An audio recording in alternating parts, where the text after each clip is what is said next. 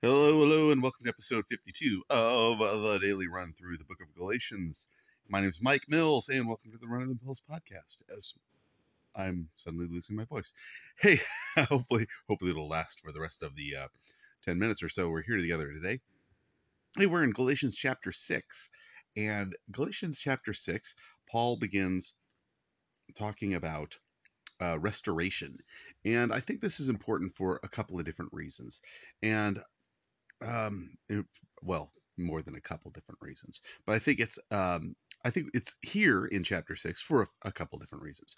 As we finished up chapter 5, we had a lot of this talk about walking in the flesh, the works of the flesh versus the fruit of the spirit, and that's a constant struggle for us as Christians. That battle between our sinful nature, that the old flesh that desires to please itself, and you can go back for us in chapter 5 and read that list of the works of the flesh, and that conflict between that and our spirit, that part of us that relates to God, that part of us that desires to walk in righteousness, to abide with Him. So we have that internal conflict between those two things. And so understanding that there's a conflict, and that sometimes we stumble into walking in the flesh again. We operate in the flesh. Sometimes it's back and forth throughout the course of a day where we're doing great. We start off our morning, we're studying the word.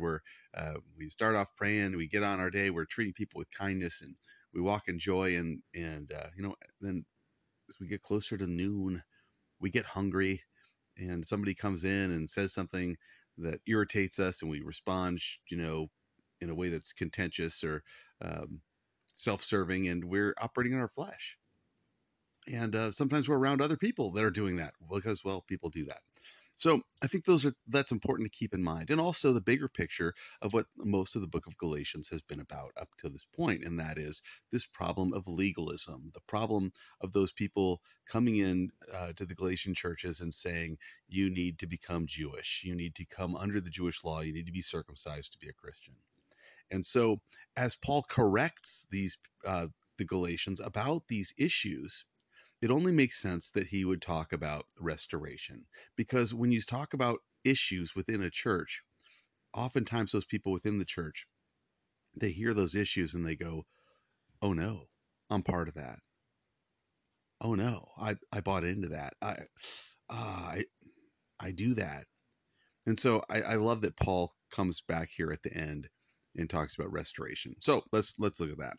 Um, he says, brethren, if if a man is overtaken in any trespass, you who are spiritual, restore such a one in a spirit of gentleness, considering yourself, lest you also be tempted. And he goes on to say more than that. This section, it goes up, oh, probably to verse 5. Um, but let's talk about this. He says, dear brothers and sisters is how the New Living Translation says it. But brethren, if a man is overtaken in any trespass, you are spiritual, restore such one in a spirit of gentleness, considering yourself, lest you also be tempted. So let's look at the pieces here. So first of all, he says, brethren. So what he's talking about here, first of all, is he's saying, brothers and sisters in the Lord. One of the problems sometimes that we have as Christians is we try to correct people outside of the church using the Word of God, and so we're telling people that don't believe the Word of God that that they're sinning. And I think there's a place for that. There's a place um, for proclaiming to the world the righteous um, standards of God. But sometimes we start in the wrong place. Sometimes I think we start putting these expectations upon people outside of the church to act as though they are people inside the church. And you've probably heard me say this before, but as a Christian, when we deal with sinners, when we deal with people at work, people at school, wherever, people that don't know the Lord, we ought to expect sinners to sin, right? It's what they do. So he's talking here to Christian brothers, and sisters, obviously. He says, if any man is overtaken in any trespass. And so the idea here is if somebody um, has fallen into something, if somebody is walking in the flesh, if somebody has gone off the path, he says, you who are spiritual, restore one in a spirit of gentleness. And so he's saying, look, this ought to be what we do. We ought to be on the lookout for one another, not in a judgmental fashion, but in a safety fashion. When we're looking out upon our brothers and sisters in the Lord, when we see somebody descending into some sort of sin or getting caught up in something that looks bad, it's so easy for us just to turn off and just go, oh, whatever. I guess they call themselves a Christian. Look what they're doing. Instead of saying, whoa, I need to be concerned for them. I need to care about them. I'm worried about them. And not talking to 18 other people about the situation, but going to them with a goal, and that goal being restoration, right? The goal being to bring them back into the right relationship with the Lord. And the goal is not that you are right. That's not the goal. I don't go to them with the goal of me being right. I'm not going with the goal of them apologizing to me. I'm not going to them with a condemning attitude.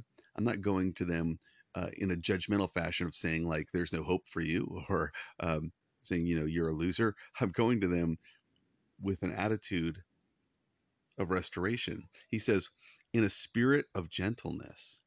And that's the thing I know I have struggled with personally with these kind of things, is sometimes I don't speak to people necessarily in the most gentle fashion. And I think it's super important when we go to restore somebody, when we see somebody's caught up in something, to first of all, there's an attitude of humility that we need to have, where we go and say, hey, you know what? Maybe I'm wrong, but it looks like this is going on. I'm concerned about you. And I think that's that important aspect of it, to be able to say, my concern is for you. I love you. I'm concerned about you. Far too often, it's I think people approach people with more of an attitude that comes across as self-righteous. You're doing this, rather than, I'm concerned about you because of what I see. Because we don't see everything, right? I don't see a man's heart. I don't know what's going on behind the scenes. I don't know what's going on in their home. I don't know what's really happening. Only God knows that. And so I need to be careful. I need to go to them with the spirit of gentleness and concern for them.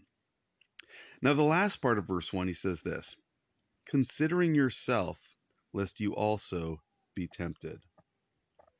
And this is a kind of a theme he's going to carry on here as he goes. And I think this is that attitude of humility, of going to them with the spirit of gentleness and restoration, because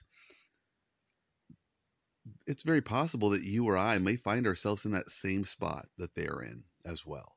There may be a time where we need to be restored. There may be a time where we need someone to come and confront us. And I think most of us would hope that they would come to bring spiritual restoration in a spirit of gentleness. It's a dangerous thing when we become self-righteous, where we start to think of ourselves better than others. We begin to look down on others. And I've talked about this a lot in the last few days, especially. But when we start to think, I'm more spiritual than them because I'm not doing the things they're doing, or I'm holier than them because I'm not doing the things they're doing.